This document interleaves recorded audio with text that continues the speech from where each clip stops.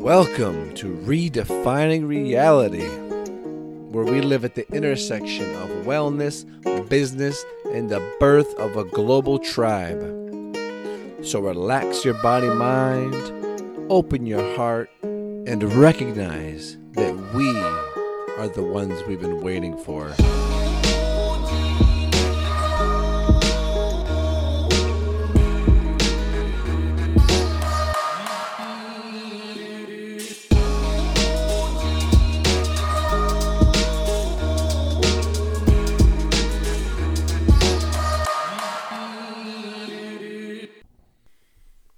Welcome back, my friends, to this week's episode of Redefining Reality. It's a good one. It's one with a good friend of mine, someone I look up to, someone who I've shared a lot of growth with, a lot of challenge with over the years, and we've been able to really hold each other. And it's been a beautiful, beautiful brotherhood feeling kind of bond. Anyways, we'll get to that shortly. We will get to that shortly. I hope you're doing well. I hope your day, your week, your month, your season, your moon cycle. We just went through a full moon. I think I was definitely feeling it. The more I allow myself to feel and open up to intuition and open up to emotional flexibility, which has been the lesson as of late, then the more of that I really see in my life and really can understand and work with. And so we've got a good one lined up. I will apologize before we get started that there is a hum in the back of the audio. We did our best to take care of it and to keep the voices nice and clear. So you may have to play with your volume during the interview to find that sweet spot where the hum isn't too annoying, and I really do apologize. But I wanted to release this because I feel like the content is worth the hum, or the content is worth the inconvenience, as it were. And so we're going to go ahead. We're going to release that. But before we get to that, I want to just thank some of the people, the companies that support the show. Number one being Audible. You can get your free audio book, audio trial for 1 month if you go to audibletrial.com/Brian Hardy. Audiobooks are fantastic. I will say it before, or I have said it before. I will say it again. If you're on the go, if you're commuting, if you're working out, you're going for a hike, and you just want to learn some stuff or be entertained or go on a journey through history, then Audible has your back. One of my favorite books, Breaking the Habit of Being Yourself by Joe Dispenza, is a recommendation that comes to mind right off the bat. But there's so many, and there's always new stuff getting put into there. So check it out, and I hope you enjoy it if you decide to sign up. And Amazon, whom I have an affiliate link with, but whom does not support the podcast, I learned through listening to Chris Ryan's intros that they are very clear that they do not support the podcast.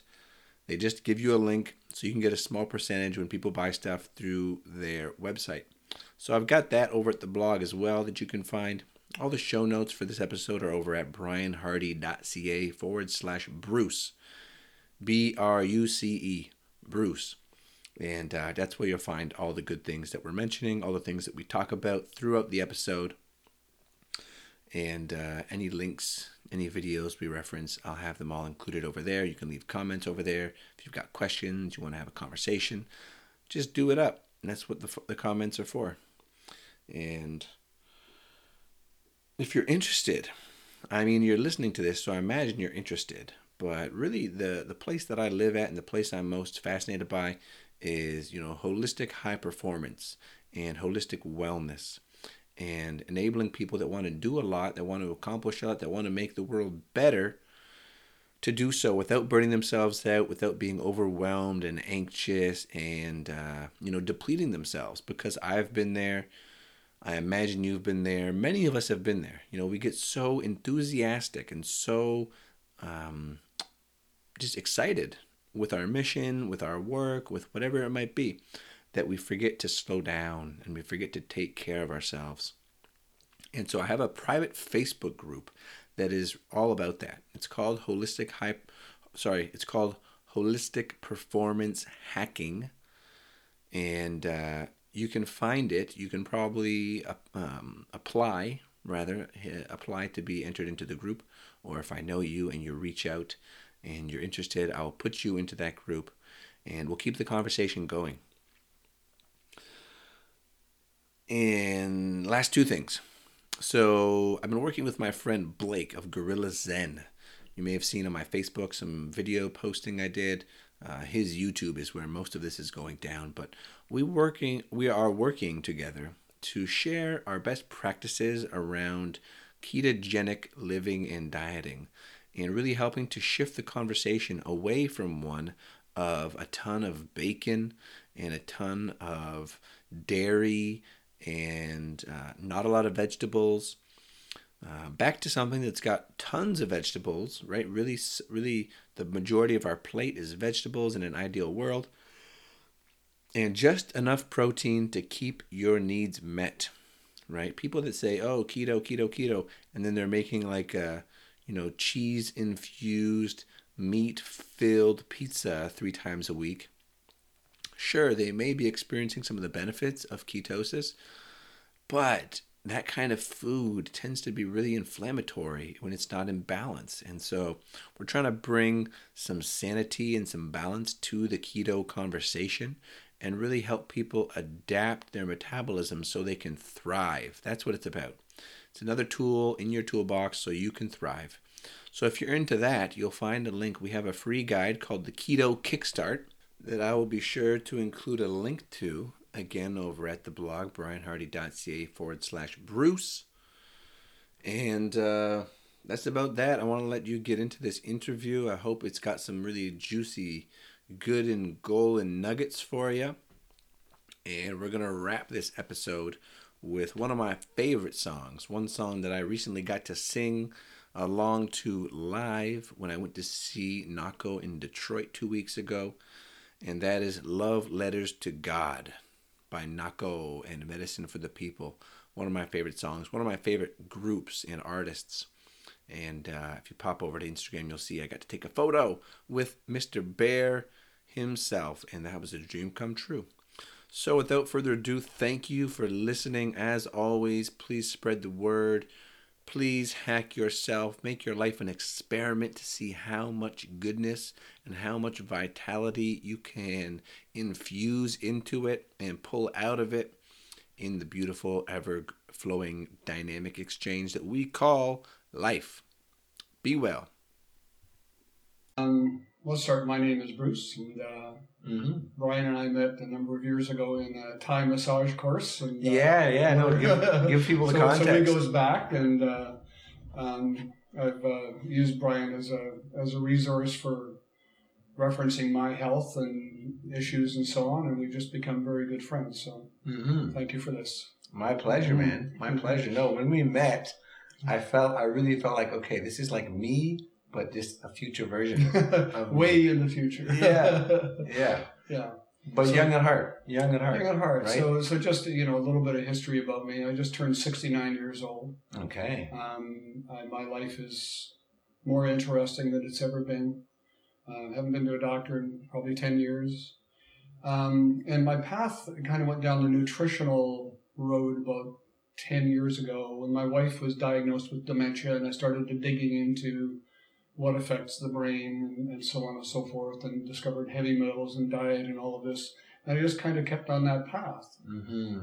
So I started drinking green smoothies 10 years ago, and just kind of kept diving in. And here I'm at 69, and I feel better than I did when I was 39. So this is really cool. And, mental acuity and everything else is there. And I feel very, very blessed. But I also feel that a lot of what we're going to be talking about are things that younger people should pay attention to so that they don't become sick when they're 50 or 55 and do nothing but kind of deal with health issues and go downhill. There's a quality of life aspect. I don't want to necessarily live forever, but I want to be really healthy until the day I die. And I'm feeling the effects of all of the vitamins and the minerals and the green smoothies and healthy lifestyle and getting curious about everything there is in life, because there's so much to explore.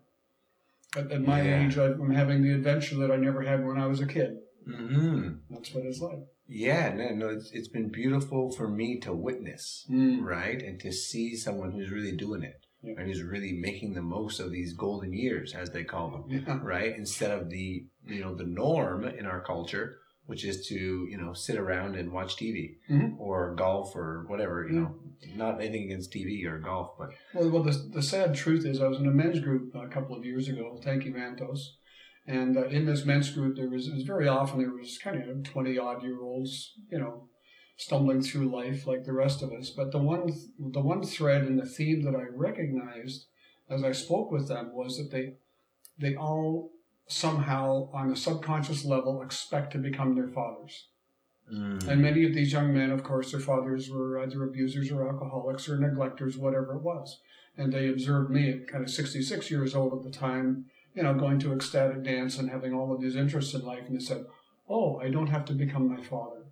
So, but I was really surprised with how deeply ingrained that idea was, and how they kind of woke up to, "Oh, I have choices."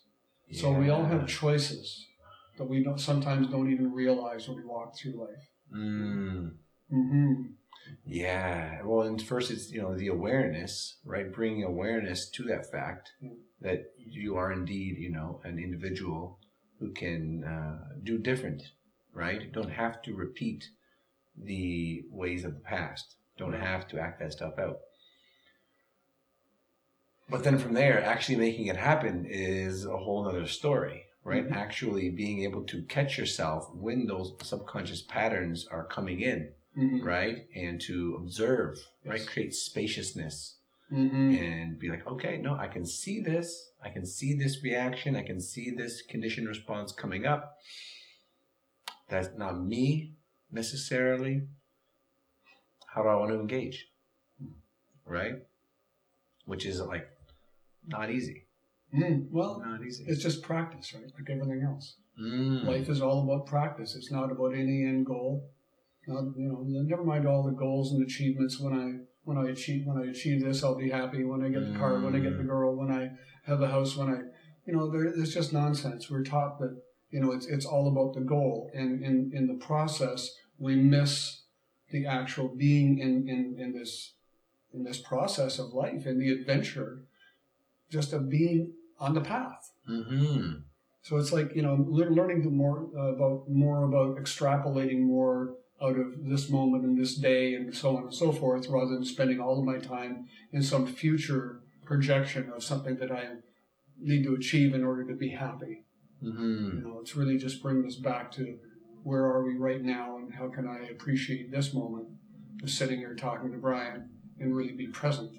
Yeah. That's where life really exists, is right here. It reminds me of a quote from one of my favorite teachers, which is to fall in love with the process. Yes. Right? And be process oriented in life. Because then you can never be disappointed, really. Right? If you're never attached to some particular outcome, you can never be disappointed. You can never, fail in a sense, right? And be some sort of ultimate failure or whatever the label is. Yes. Because you're just present and you're just learning and you're just, moving forward day by day, doing as best as you can, and being thankful for just this opportunity, right? That's the thing I always have to bring it back to, is gratitude, right? Just like be present, breathe. Like we've got air to breathe, we've got lungs to breathe the air that we've got. Yeah. And, bellies to be filled with food and sunshine to feel on our skin and people to meet. And it's just like every day is such a gift when we can recognize it. Yes. Right? I think we've all been there. I've definitely been there, in those places where all you can really see and focus on is what you don't yet have. Correct. Right? Yeah.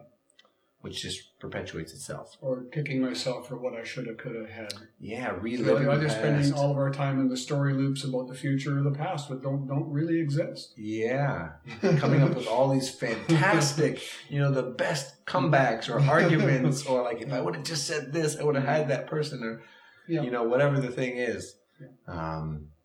So we live our life in, a lot of people live our lives in projections of the past and the future. Mm-hmm. We're worried about the future, and we kind of, sad about what we didn't do or, could have accomplished in the past, rather than just kind of being here with this incredible presence that is available to us all. Now, I've been also meditating for 10 years, and through that, and listening to Wayne Dyer and Eckhart Tolle and all of these wonderful teachers who do talk a lot about presence.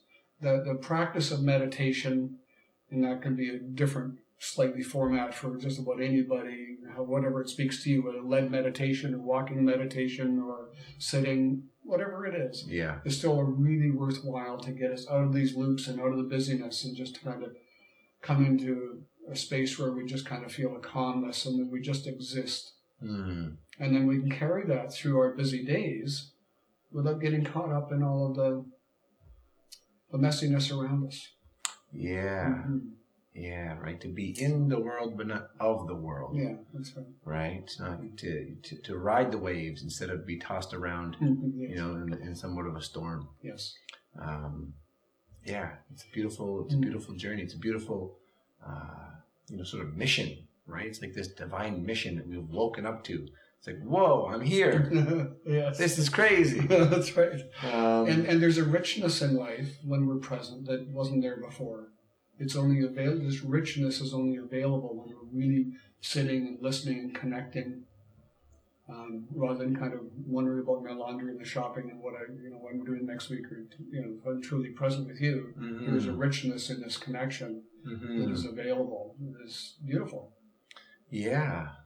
Yeah, and I don't know about you, but I found that some of the most powerful tools in accessing that richness have been like the plants, right? Whether it's some cannabis or mushrooms or what have you. All these things that are getting more and more talked about, right? Cannabis is going to be legal next year, which is super exciting. And actually coming up this weekend, I believe it's this weekend, they have the second annual, it's called Mapping the Mind with Mushrooms, I believe is what it's called. It's like the Students for Sensible Drug Policy at U of T are putting on this day-long conference. 8 a.m. they're starting with Ganja Yoga in Queen's Park. Nice. And then from there, it's just like a whole schedule of workshops, and they've got Dennis McKenna telecalling in, and like how to grow mushrooms and like psychology of mushrooms and all this stuff. Like, this is a mainstream educational institution, right? Which is really inspiring and exciting for me. Well, this is picking up the research they were doing back in the 60s with psilocybin and LSD and all of this sort of thing that was becoming, and the results were so profound, helping people with all sorts of disorders, mental conditions, and anxiety and depression, PTSD, and they were using MDMA, and they were getting such amazing results that the powerful, I believe, pharma lobby convinced the government that these maybe should, be scheduled as, and maybe illegal. Yeah. Because they were afraid of the competition. These are actually medicines that work when they're used in the right context, and they have amazing things to offer. Ayahuasca has been a profound part of my life. And mushrooms is the same kind of energy, and these are our teachers. If we treat them with respect as medicines, not just goof off with them. Yeah. Right? Yeah. When you truly treat it as a medicine, it speaks to you and shows me aspects of myself that I haven't discovered. Yeah, profound. Yeah. Well, and this for me is really exciting because, we're both really interested in men's work, right? In personal evolution and that sort of thing. And so, finding spaces, right? Creating spaces for these sort of ancient rituals, right? Rites of passage, initiation, for people to get into, right? That they give context and meaning and direction to our modern lives. And using some of these, tools, some of these teachers, some of these medicines as a gateway. Yes. Right? Not many things really excite me more than that. Like really the vision of seeing a group of men, maybe it's 10, 20, 50, who knows, right? And we're off in the woods somewhere and we're like training together and fasting and eating and, being men, right? And going through these ordeals, going through these rites of passage in order to step more fully into sovereignty, right? And getting back to how we started and talking about, not having to become the father, right? Claiming your sovereignty as an individual, as a conscious creator, to choose your own path, right? There's a lot of lost men, and part of it is, rather than have a community of men that we relate to, society has taught us to compete. And especially men against men, it's always, he's got the bigger, better, faster car or whatever it is, and I need to compete with him and compare myself and all of this. And all of these modules that we've been taught in society are actually ways that we get separated from one another. And so this mankind project type of synergy, we're just starting to rediscover that. But I look around and I see a lot of men are just very, very lost, and women as well. It's societal, but this is because of all what we've been taught about competition and separating.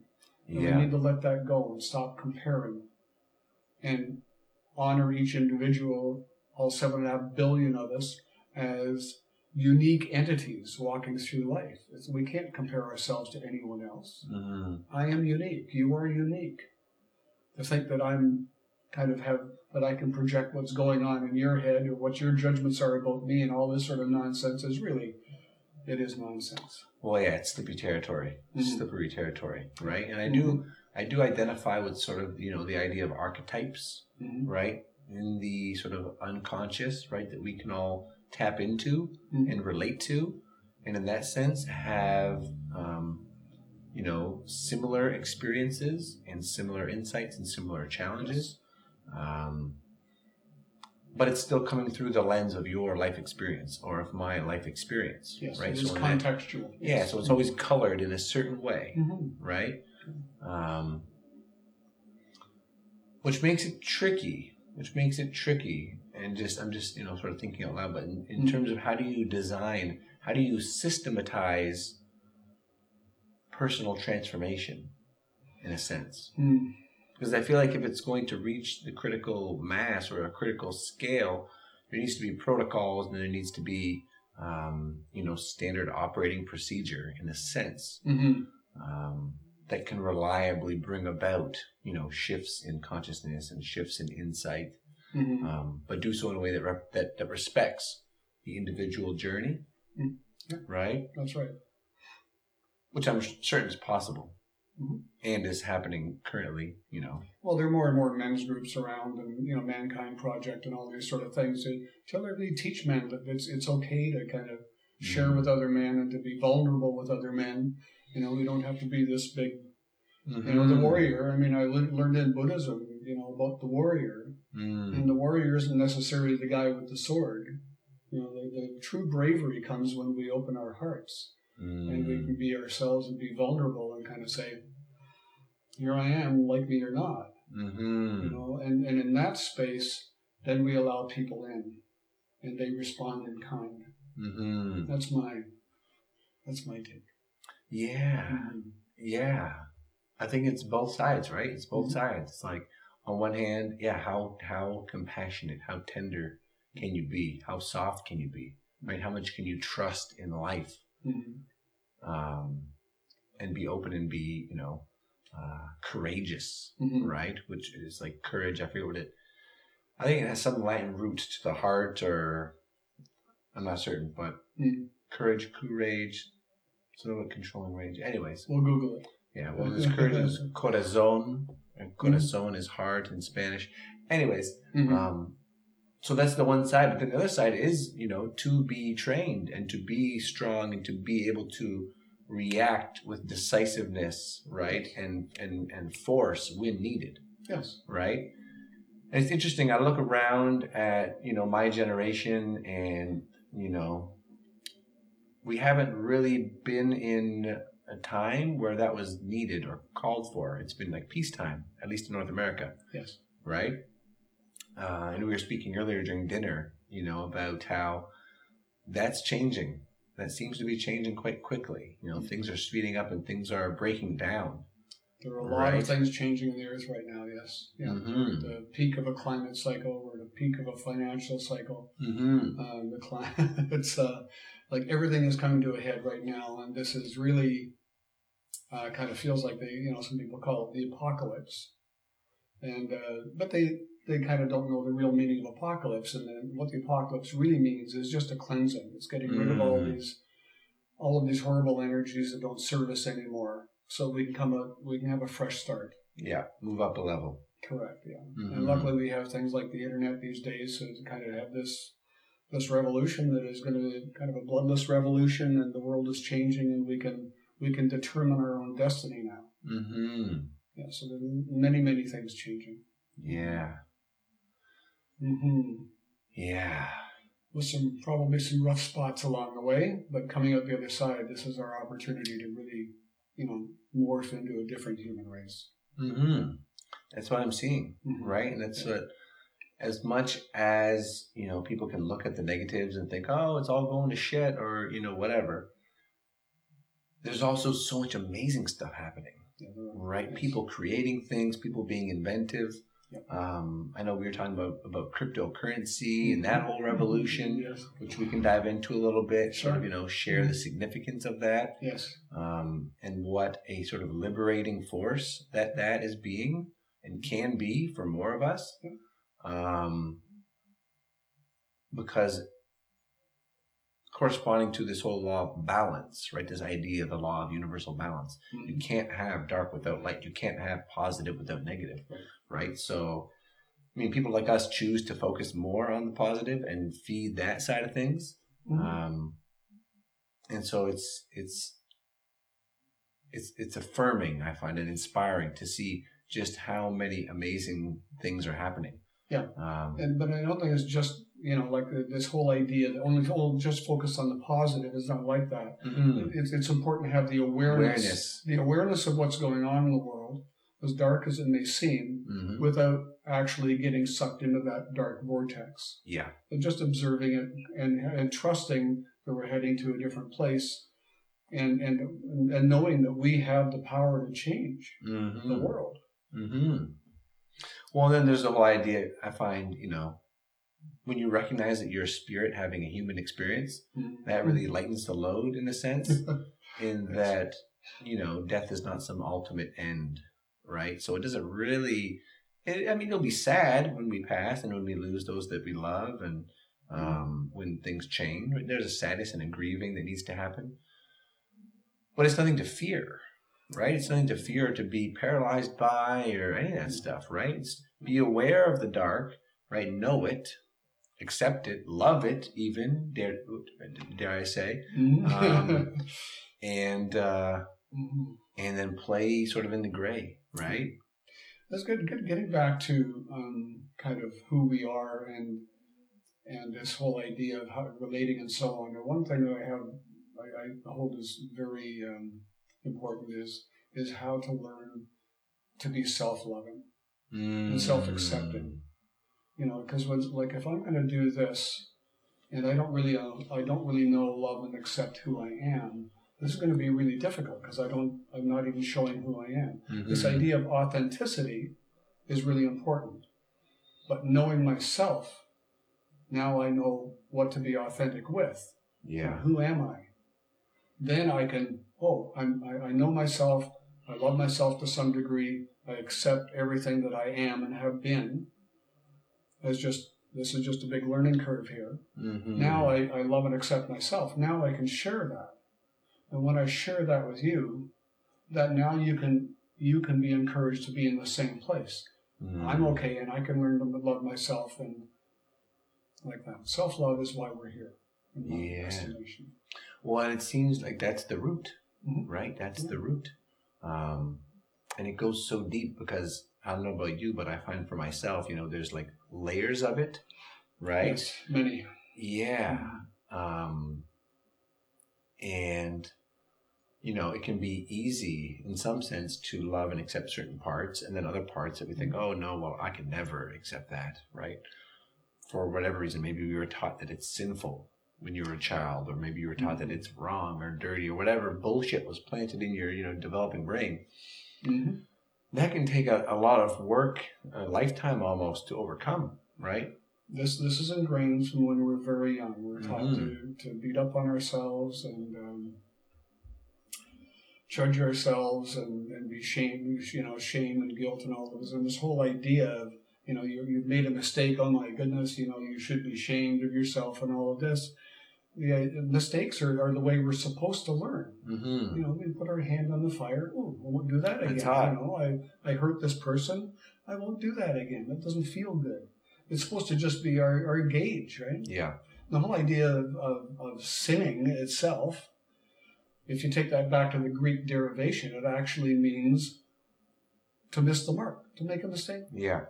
But, like through our society and religion and so on and so forth, they've taken that and blown that up as to some way that we should be beating up on ourselves even more. Yeah. And this is very sad. So, yes, there's a lot of layers ingrained from a very young age. And expectations. You got 9 out of 10 on that test. Why didn't you get 10? Yeah. And then it's like, okay, I didn't get perfect, and then mom and dad retracted their love. That must mean I'm not lovable. That's right. Always looking out there for that love. And that goes right back to our parents. And we behave in order to receive that love from another person rather than nurture the love within ourselves. And this is what the real journey is about. It's kind of letting go of, who loves me out there. I don't need all these people to love me. I need to learn to truly accept and love myself.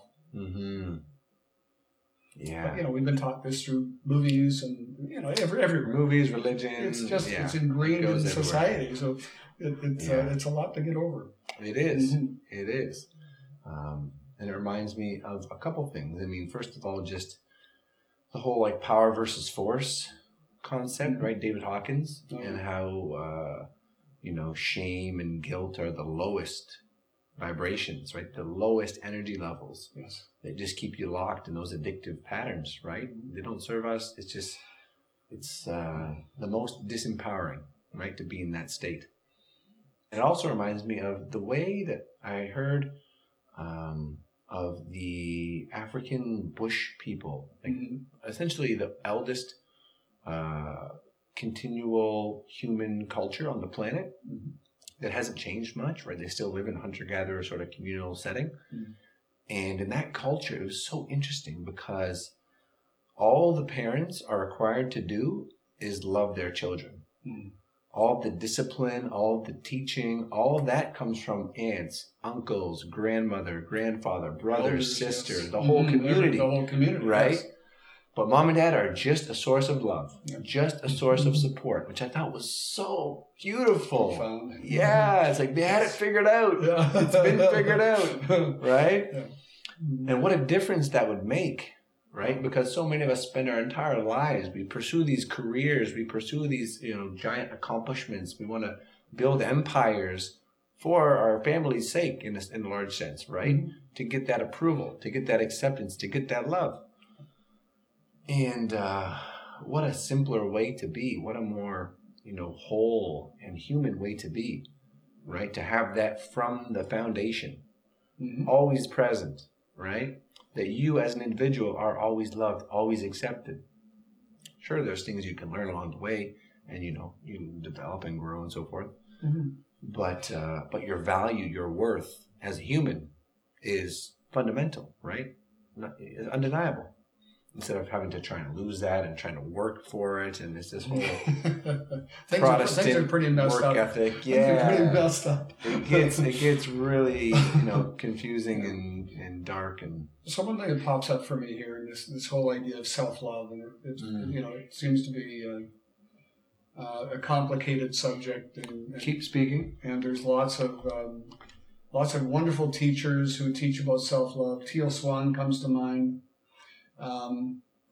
But people think it's this great big monumental thing, but it doesn't have to be. It's like the whole idea is I've never learned to teach myself self-love. And that could be as simple as the choices that I make with what I eat, for instance. And, do I choose the Mars bar or do I choose the apple? And what would love choose? Simple things. And I teach myself to love myself. through all of my choices. Self-love. Self-love, very important.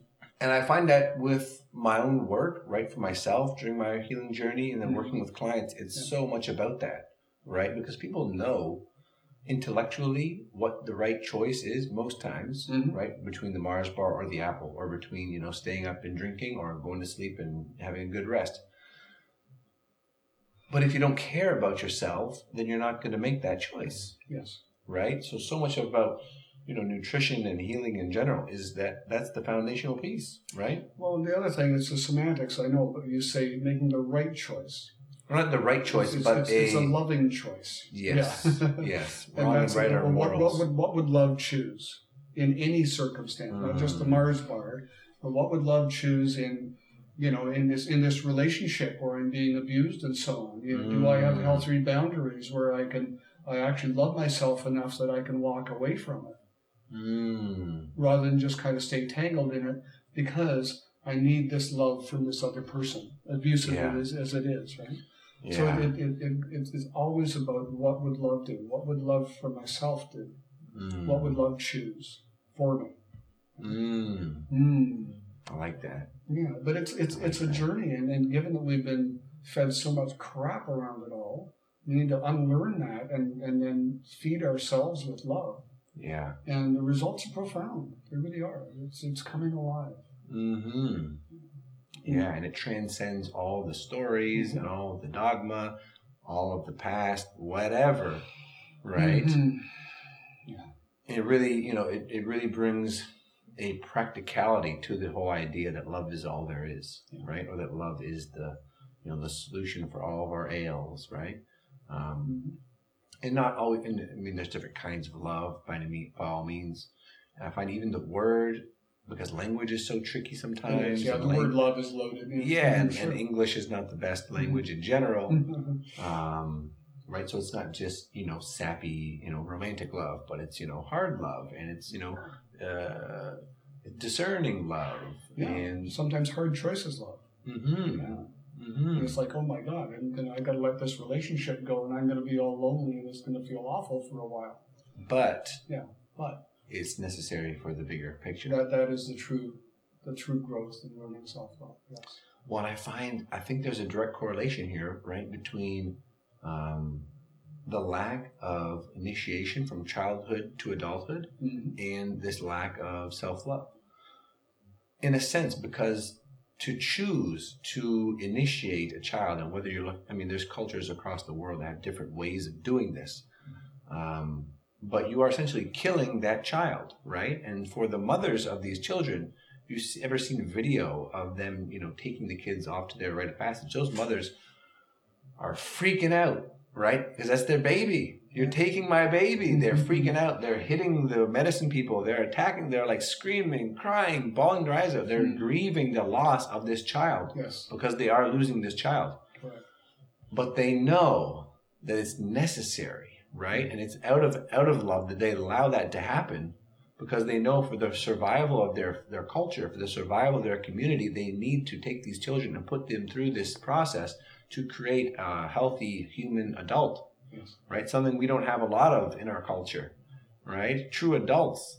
I was talking with someone earlier today, and it's like we have a lot of grown-up kids, right? That like to scream and put up a tantrum and, you know, play the victim, and it's few and far between where you meet someone who really holds that, you know, maturity and that wisdom and that experience that then can inform, you know, what does it mean to be a healthy human, and what does it mean to have true culture, right? And a sense of like ancestry that goes beyond, you know, you and I, but looking forward a few generations, right? What kind of world are we leaving for the unborn? Good question these days. Yeah. One that I think one of my most informative or impactful teachers as of late, a guy named Stephen Jenkinson. I believe I shared a little bit about this with you just in our calls and so forth, but Stephen Jenkinson, I can't recommend his stuff enough. And, you know, he talks about just the emptiness of these times, right?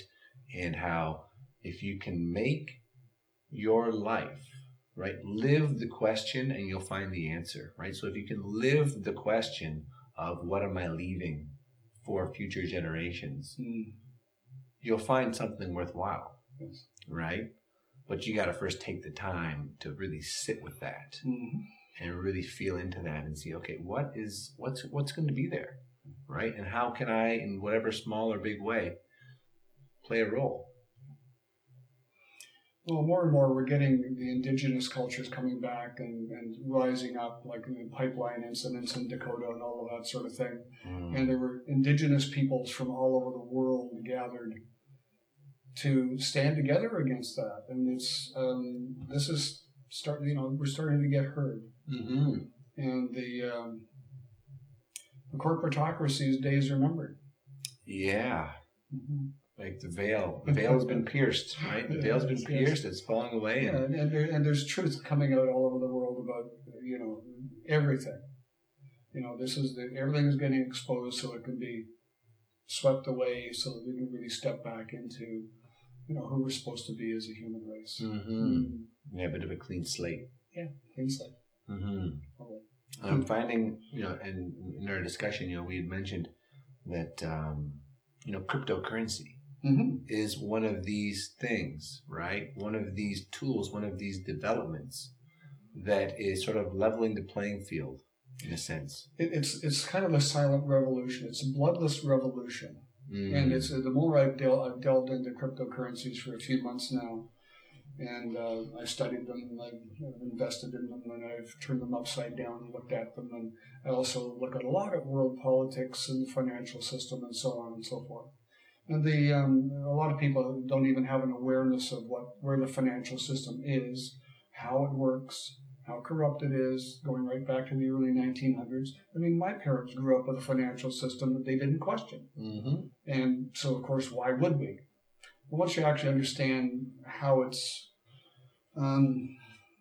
been conjured up and so on and so forth, the point being that the fiat system, the monetary system as it exists now, is due to collapse. And there have been 600 fiat currencies in the world, more than 600 that have come and gone. And so, the point is that the dollar in your hand, this fiat currency, what does that really represent when you stop and think about it? Yeah. It's a piece of paper. It's not gold backed. It's not backed by anything. It's really, if I have money in the bank, it's just a bunch of digits. Yeah. Sitting on a computer that is controlled by, the banksters. Yeah. Basically, pardon the term. Yeah. No, it's an accurate term. But this is the truth. So given that this system is like the typical fiat currency system lasts 35 years. The U.S. dollar is over 40 years since they took it off the gold backing. It is way overdue to crash. And there's lots of things happening all over the world, and we'll go into details. But what do you do when the fiat system crashes? So the whole idea of cryptocurrencies is it gives us an option to head into a decentralized system that is controlled by you and I, verified by what they call the blockchain, which is a series of 6,000 computers all over the world verifying transactions. So in other words, I can you want to sell your bicycle, I electronically send you a portion of a Bitcoin or an Ethereum or whatever cryptocurrency I'm using. You take that into your electronic wallet and you give me the bicycle. Very simple. People sending money, for instance, from banks to, I have a guy at East Front, and he sends money back home, to his family there and so on and so forth. But sometimes these transactions going through the banks and the SWIFT system and all of that bureaucracy can take weeks. With this system here, I can, take my Bitcoin or my Ethereum and send it to my brother in India or whatever. Bingo, bango, bongo, it's there. You don't need middlemen. We do not need these institutions to control everything. Bitcoin is a very unique, most people don't think, well, Bitcoin is just electronic currency, but so is what we have now, except that all we have now is debt. Every country, every municipality, every city is just trillions of dollars in debt. All there is debt anymore. And So they're interested in the Bitcoin, for instance, as opposed to the fiat currency system that exists now with the dollars. We're talking about the U.S. mainly, but it's typical of most countries. Mm-hmm. They can keep on printing money into oblivion. Yeah. Just that all they do is click the digits and away it goes. And the trouble is every time they do QE1, which is quantitative easing, all it is money printing, QE2, QE3. Now you have this volume of money, and what that does effectively is take away what your actual dollar is worth. Mm-hmm. So it's just basically stealing away from, anyway, it's hyperinflation and so on. Yeah. Bitcoin, there will only ever be 22 million, they call it mined or produced or created, which will happen probably somewhere in 2120, 2140 or something. But so the point is that there's a cap on the volume of Bitcoin ever to be produced, which is a huge advantage, as opposed to a fiat currency that can be printed into oblivion like it was in Weimar, Germany. Now you need your wheelbarrow full of dollars to buy a loaf of bread. What's happening in Venezuela right now with 1,600% inflation. And people think it can't happen here. People need to wake up to this. Yeah. There's wonderful information, great videos on this, education. But the beautiful thing about cryptocurrencies is it's the soft landing when the fiat the current typical fiat system is dying. It gives us a way to take our currencies into this other place that is now controlled by us, confirmed on the blockchain. And actually, the blockchain is actually being adopted, like Ethereum blockchain technology is being adopted by the banks and all kinds of institutions all over the world. This is kind of like the way the internet was when it started, and people were kind of saying, I didn't understand it, and what's this going to be around? What do you do with it, and all of this. So it's very important for people to look into this, because this is happening. By next February or so, early next year, you're going to see this being used a lot. People have apps on their phones, and they'll go into a store to buy something, and they'll just pay with their portion of a Bitcoin. It's all divisible. You can break it into satoshis and increments, and it's an amazing system. The beautiful part is, because it's supported by the blockchain, that is a total verification system. I don't need my bank to verify any funds and so on and so forth. The blockchain itself, all of these computers, does it all through mathematical formulas all the time. So this verification system is also being applied to real estate and musicians, how they get paid their royalties, and the applications are endless. Yeah. This is the Wild West, but this is the future. Yeah. This is really worth paying attention to. Yeah, and I have friends that are doing it in sort of the healthcare space, right, for patient records and like biometrics and all that sort of stuff. So it's coming in a big way. Here, It's here, it's here, and it's only getting more and more prevalent. The interesting thing is, right now, it has taken kind of 8 years for Bitcoin, for the awareness of the average person to even know what a cryptocurrency is, or Bitcoin, and so on and so forth. It took 8 years. And right now we're at like 1.5% awareness in the world of people who actually know what it is. So it's taken 8 years to get there. It'll take 8 months for us to get from 1.5% to 3%. It'll take 8 weeks to go from 3% to 10%. So this will, when this catches on, the adoption is just going to be astronomical. It'll just take over. Which is beautiful. We're disempowering the banksters. This is the revolution. We don't need blood on the streets. Yeah. And I really see it as, sort of the economic arm, as it were, of what I perceive as sort of the wellness revolution, right? Which is this getting back to health and vitality and natural principles and community and all that stuff, which takes money, right? It takes resources to do all that stuff. Yes. And I have a lot of friends, that are more in sort of the hippie mind frame, right? They're getting more and more business savvy, more entrepreneurial. I think many of us are. We have to, just to survive and get through. Food on the table. Yeah. And I really see this as being a big potential part of that, right? To help empower these early adopters to be more, better positioned, in a sense, and better equipped to really make the changes happen that we want to make happen. Mm-hmm. Well, the other part, the beautiful part of the revolution is like you have the corporatocracy. It's all the governments and the corporations. They're all in bed together. Mm-hmm. But how do you disempower Monsanto? How do you disempower these entities that are controlling the world? Mm-hmm. You take their funds away. Yeah. How do you do that? Well, you move your funds into cryptocurrencies, and that's decentralized. They can't get a hold of that. Mm-hmm. This is controlled by you and I. Yeah. Well, it reminds me of, the Buckminster Fuller quote, mm-hmm. right? That rather than fight the problem, create a solution that renders the old way obsolete. Right? Yes. Which also ties into something that I wanted to talk about, which was buckyballs. Yeah, buckyballs and shungite. Yes, and so much interesting vial of liquid that you got in there. Yes. So along my all of my study around nutrition and health and wellness, it just keeps on expanding. I started drinking green smoothies 8 or 10 years ago, and lost 15 pounds in 3 months just adding them to my diet. The enzymes. All of a sudden my body's getting enzymes and I'm digesting my food properly and all this. And it just and that was before I even cut carbs out of my diet. And so it just keeps on getting better. But I discovered these things like, two things. One was Protandim, this amazing product, which is 5 herbs. And it's all scientifically proven. And what it does is actually go in and release an NRF2 factor in the cell, which goes into your genome and actually down-regulates all of your over-regulated genes and overexpressed genes and up-regulates all the ones that are underexpressed. Basically resets your genome.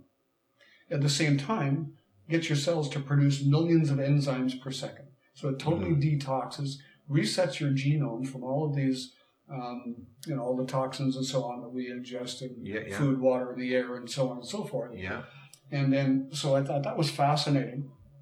But then I recently did a lot of research on this product, on this element called shungite, which comes out of Russia. It comes out of some asteroid that hit the Earth millions of years ago.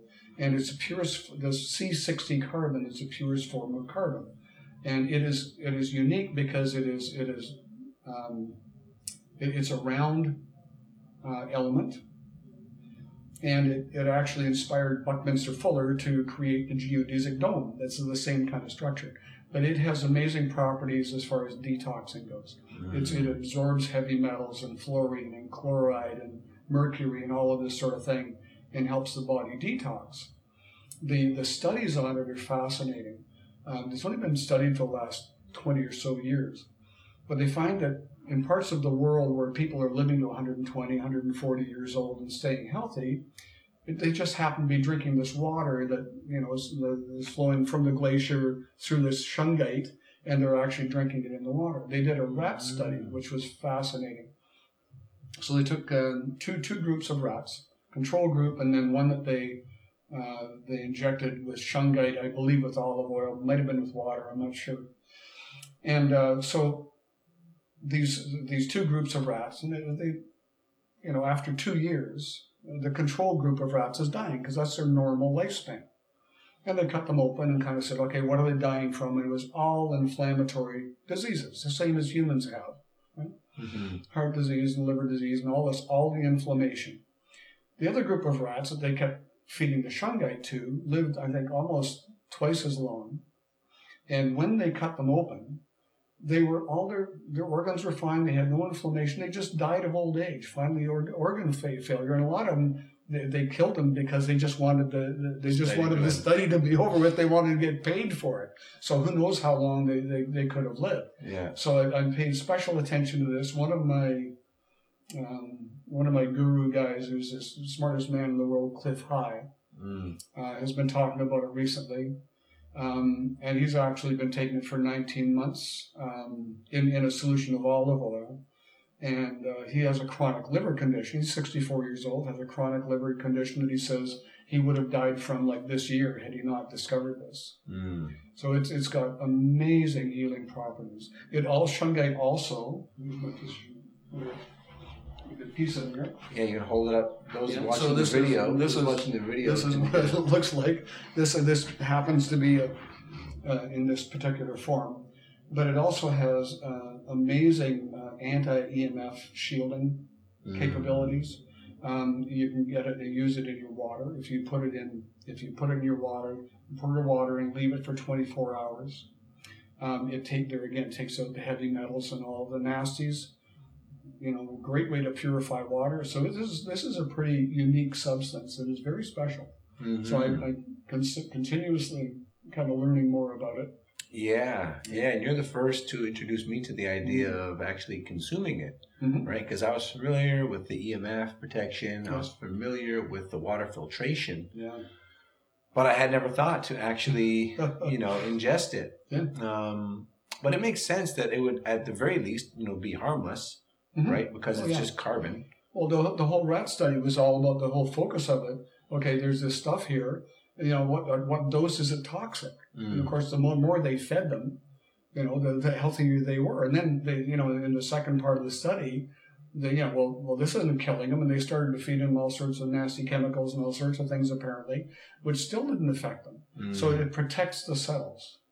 This is what life is made of. This basic carbon atom is the source of life.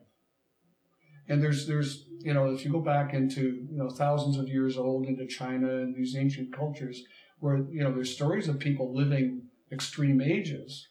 In some cultures, like in China, they didn't even consider a man to become grown up until he was 80 years old. Wow! So this whole idea of elder, I got another 11 years to go here before I can really become an elder, right?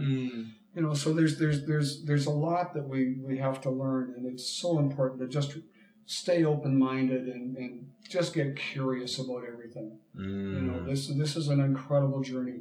The whole journey about learning about minerals and trace elements in our diet and how we're void of them and how it's keeping us ill. That's profound.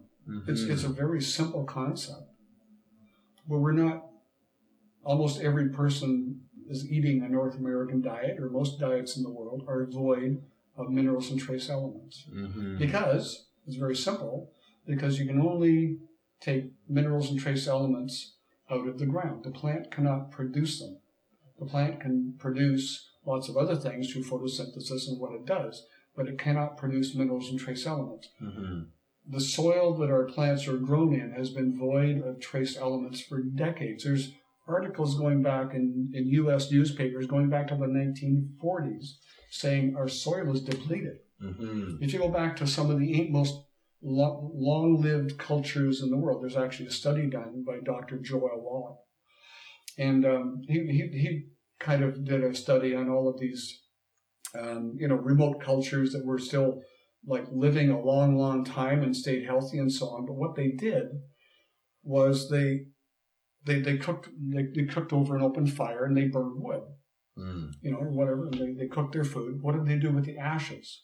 They put it back in the soil that they grew their plants with. What are ashes? They're minerals and trace elements. So with our modern farming techniques, we use potassium, nitrogen, phosphorus to make them look wonderful, but they're really void of nutrition in this regard. Yeah. The quick snippet of so what? Is like, for instance, say take an element like iodine that there again has to come out of the soil. And if we're short of iodine, and iodine protects not just our thyroid but all of our organs. So if we don't get enough iodine, our iodine receptor in the cell is open, right? It's just sitting there.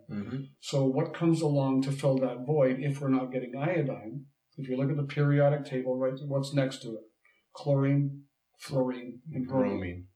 So any of those elements will come along, now fill that cell receptor, and that's not a good thing. Yeah, that's not functional iodine. It's not really a very good thing at all. No. So given that we have like 70 or 90 essential minerals and trace elements that we should be getting, how many other receptors are open to all of the extraneous stuff that we're ingesting and breathing and so on and so forth. So how do you do that? Ideally, from my perspective, you get plant-based minerals. If you take calcium as a rock, your body's going to kind of see it as a rock probably. If you get calcium that comes out of a plant source, it sees it as food. Mm-hmm. One company the vitamins that I use are made by Youngevity. And what they do is actually dig up prehistoric shale, which is the way the earth was millions of years ago, with all of its plants just kind of sitting there and all the minerals. Decomposed, they dig and it concentrated. Up. It's just sitting there in a natural state. And then they leach out the minerals and then put it in the vitamin supplement. So now you're getting the complete spectrum of minerals and trace elements, the way they existed on the earth a long, long time ago, in a plant-based form. Now they're absorbable. And I can attest, I've been taking these vitamins for, 10 years as well.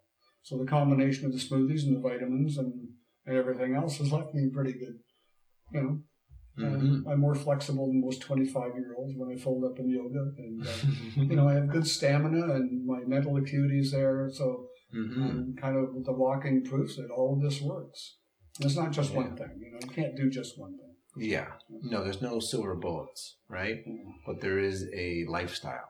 Yes. Right? And that's what it's all about is living that, right? Yeah. Showing that, being that, broadcasting that energy, and then having people so, drawn to it because they're like, oh, there's something different about this Bruce character, right? And they get curious. And then you can inform them, say, I do this, I do this, I do this.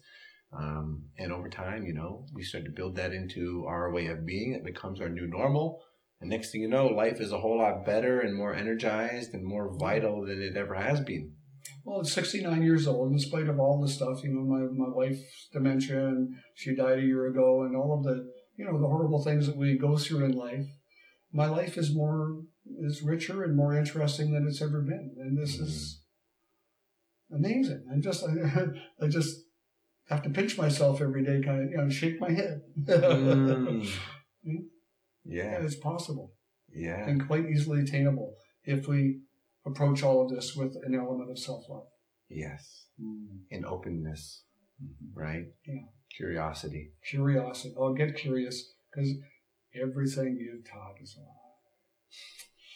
I know that sounds really awful and nasty and really big, but we've been mistaught in many, many things. Yeah. Including, to not be curious. Yeah, no question, right?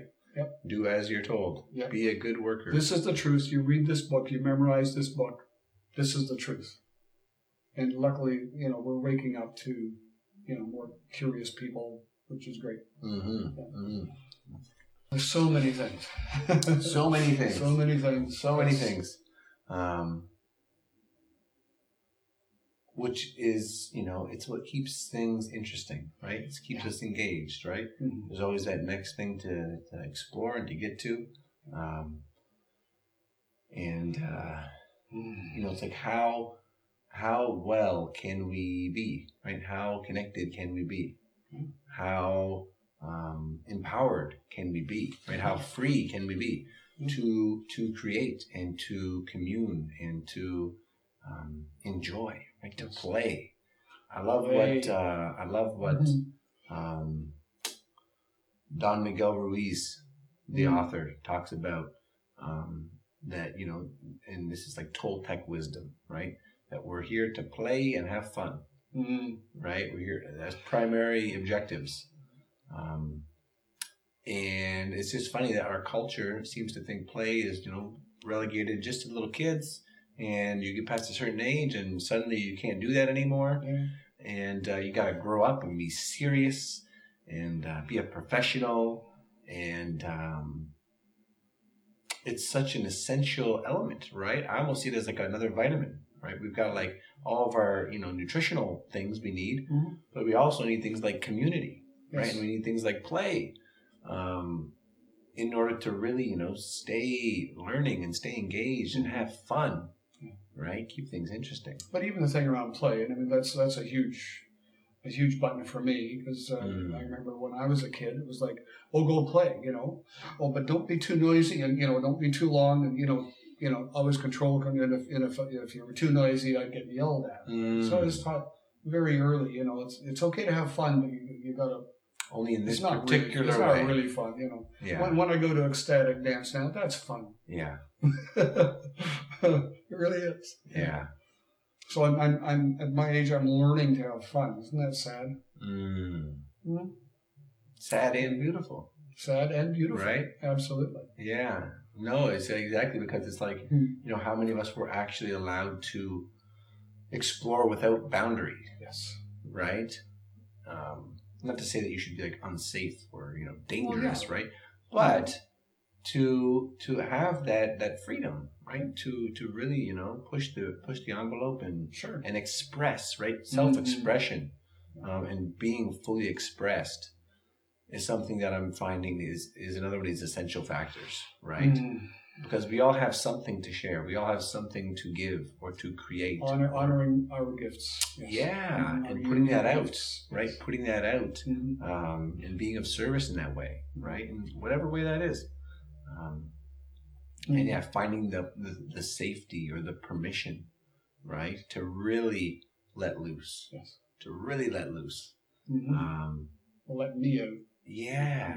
Yeah, to really be seen, right? And it's funny because it's like the things we all want the most and need the most, to be seen, to be acknowledged, to be accepted, these fundamental human needs are often the thing we're most afraid to really be vulnerable into, right? To really soften into, to open up into, because there's a bit of risk, right? There's always a risk. But when you actually do open up, when you actually do, and in the right space with the right people, right? In the right context. Yes. Then you're met with this beautiful sort of reflection of like, oh, I see you because I know what it's like to be there, and I can honor that, and I can appreciate, what it is you're sharing. This is where we truly connect, is in the state where I can truly share with you my vulnerability and my pain and all of it. And know that that's in a safe space. This is true connection. I've known people for a long time, and I don't really get to know them until they go through some crisis and they say, "I need to cry on somebody's shoulder. I need to let this out," and then we start to connect. Otherwise we're just kind of going along. I'm fine.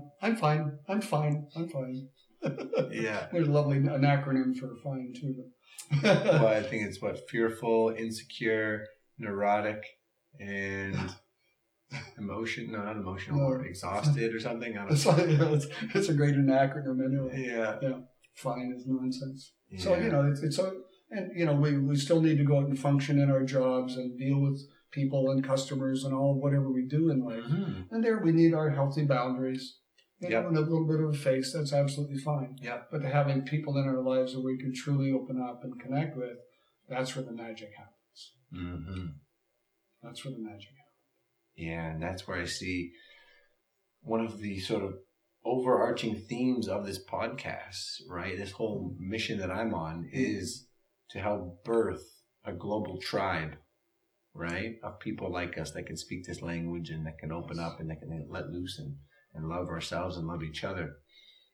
And it's when you find your people, right? You find those communities, you find those pockets, you find those gatherings, right? Of people that are your tribe or your, like-minded, like-hearted people.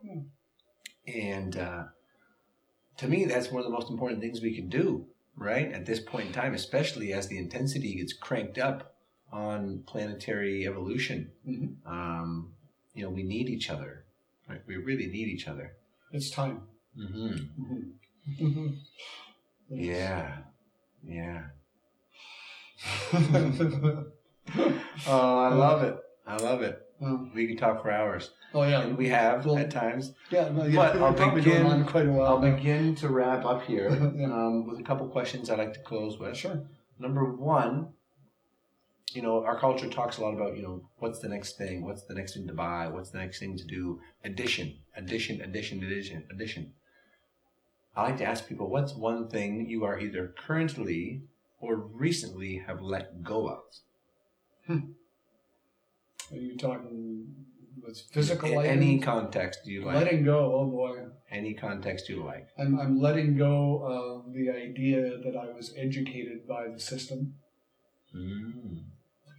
And I am embracing my curiosity and the non-mainstream stuff. My awareness around kind kind of waking up to the world, is waking up to the corporatocracy and how controlled the media is, the mainstream media. The beautiful part now is we have this internet with so many beautiful, genuine resources that we can truly research and find out what's going on. Mm-hmm. And there again, through that medium, we're disempowering the people who are trying to control us, which is wonderful. Waking up to the fact that we're that controlled. Mm-hmm. Pretty big issue. It's a big pill to swallow, right? It's better little bits, little pills at a time. Yeah. It can be overwhelming for a lot of people. When you actually start to look at it all, it's pretty, it can be pretty scary at first. Right? Yeah. But without that knowledge, it's like we can't kind of say, okay, I see that, and I'm choosing something else. And then see what else is available for us to truly educate ourselves, learn to trust in our intuition and our own intelligence and our own knowing and all of it. To become empowered completely. Mm-hmm. Yeah, that inner knowing and intuition. Mm-hmm. It's something I've been working with a lot lately. Mm-hmm. Is like, because I'm a very sensitive individual, but I can also be very calloused and very cold and very disconnected, right? But if I really take the time to slow down and breathe and feel, my body tells me, right? My body, my heart tells me what to listen to this. Yes. Yeah, yeah. So we're all very intuitive, but we've been kind of dumbed down, because we let the kind of head get in the way too much. Precisely. A little too much thinking and not enough meditative heart work. Yep. Mm-hmm. Yep. It's all part of the process. The reawakening of the heart's wisdom. Mm-hmm. Yeah. Okay. I love it. I love it. And then another question I'd like to wrap with is, and I mean, we've already touched on a bunch of these things, but 3 resources or teachers or teachings that have either been very impactful along your own journey, or that you would recommend to folks, people who have listened through to this, that are interested in these concepts. 3 things you could sort of direct people towards for further study, immersion, and so forth. So I was when I was going through the rough stuff with the family and so on, I was really going through my rough stuff, and I was looking for some sort of a support, some sort of a meaning to all of this, or what's it all about. Wayne Dyer was a huge influence. He's a wonderful teacher. Mm-hmm. Eckhart Tolle, certainly about presence and really, he's a profound teacher. Interestingly enough, Neale Donald Walsch, Conversations with God, was an amazing series, an amazing book.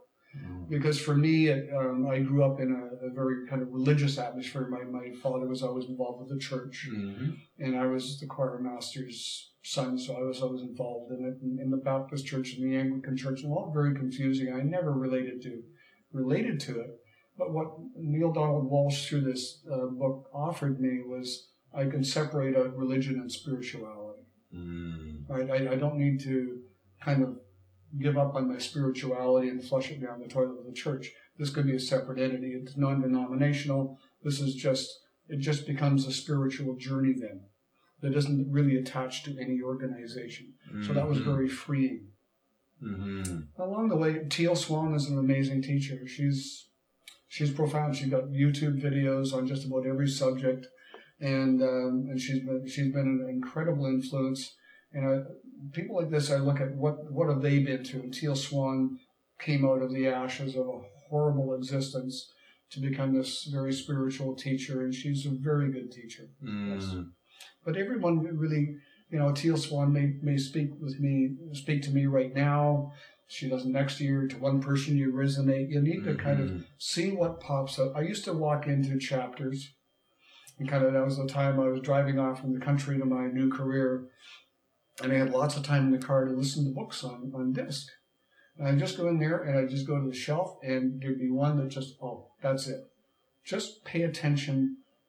It's like I walk through life now letting go of my mind, trying to figure out where I should be and to figure it all out.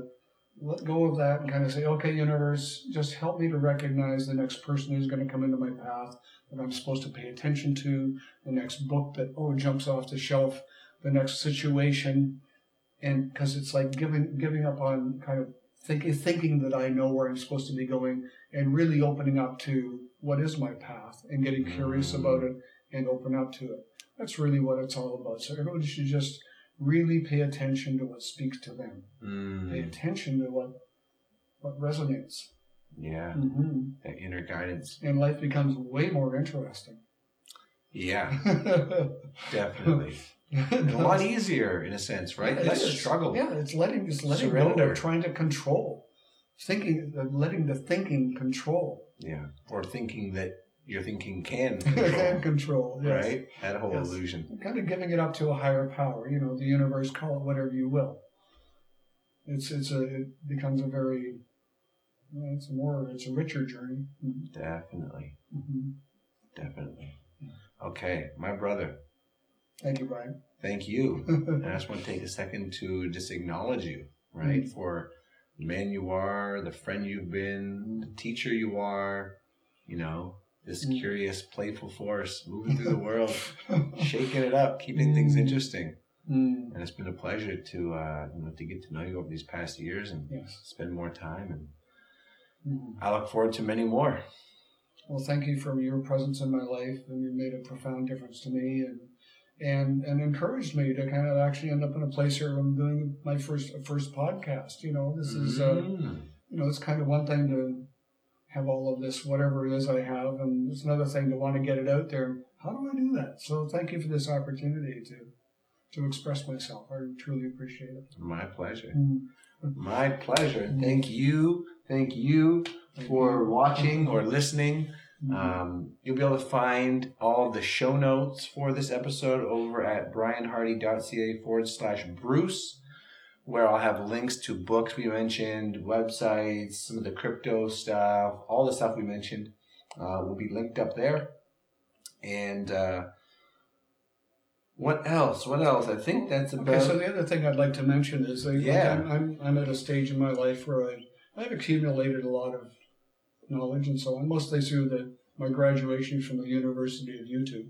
Yeah. And it's like I'm self-educated, but there's a lot of really cool stuff I picked up along the way. So I would love to have a venue to share more of this. Either do kind of life coaching, one-on-one, dietary issues, all of that sort of thing. Stuff you've already done in the past. Stuff I've done in the past, but I would love to open the door to more of that. So if there's anyone out there who is interested, please include my contact information. So what's the best way? I know you're on Facebook. Bruce Bray on Facebook is perfect. Or want to give an email address? My email address on there is colinbray@rogers.com. You can include that in the notes. Yep, and the notes would be great. Thank you. Yeah. So let's see what the universe lands in front of me. Yeah. We'll have to see something beautiful, I imagine. Wonderful. Thank you, Brian. My pleasure. My pleasure. I believe there's some pie and some coconut. No. What we're having, what we're having for dessert, we had the main course, which was wonderful. We had some wild edibles and green smoothie from heaven. Yep. And so for dessert, I made up a rhubarb, strawberry, kind of a mixture, and we're going to have coconut yogurt on top of that, which I make. Okay. Yeah. Sign me up. Okay, we have to get busy enjoying that dessert. Thank you for listening, and keep redefining reality. Peace. Thank you for listening, my friends. You know what to do. If you appreciated this episode, head on over to iTunes, give this podcast a subscription, a rating, and a review. It helps so much with getting more people to find the show, to tune into the show, and to potentially change their lives because of the information and the guests that we have on. So that would be so much appreciated. Until next time, love your life and keep redefining reality.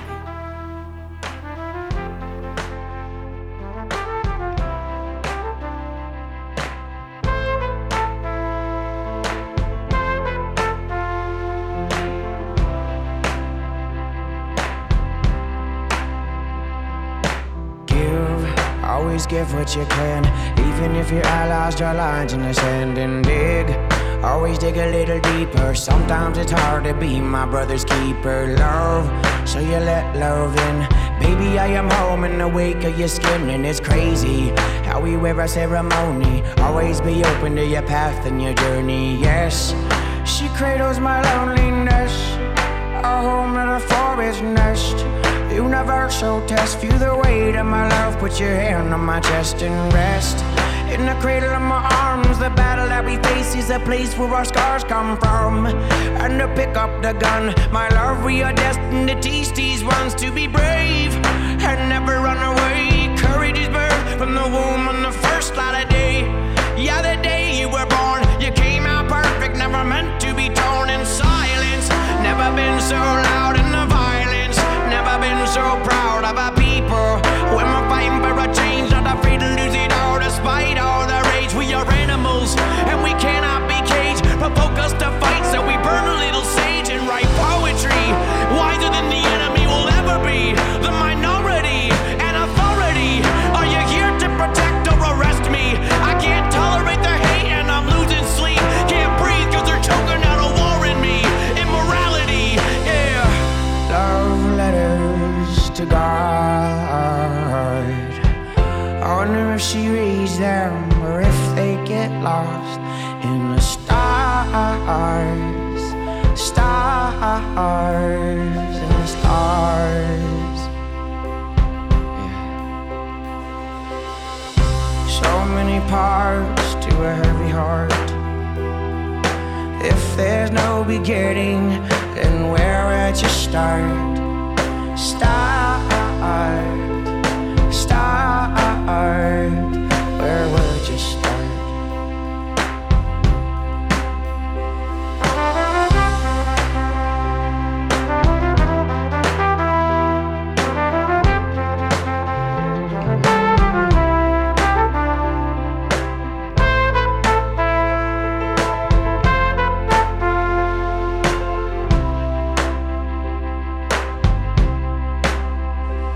Human souls, so we carve them into storytelling pose. Cause we're always searching for a certain goal, a pattern of physics, a role. Don't believe how you're told, and open up your fist. A misconception, you can fight like this and praise. With the power of prayer, if God's on our side, we can take the stairs to the heavens. Flipping through my chapter 7, I live with the snakes in the great deception, no court. In this country for men who steal from the mother on paper with pen. And we're tripping down a red dirt road and we're asking, is this the way we should go? Kissing soft top feet of my goddess, we walk the earth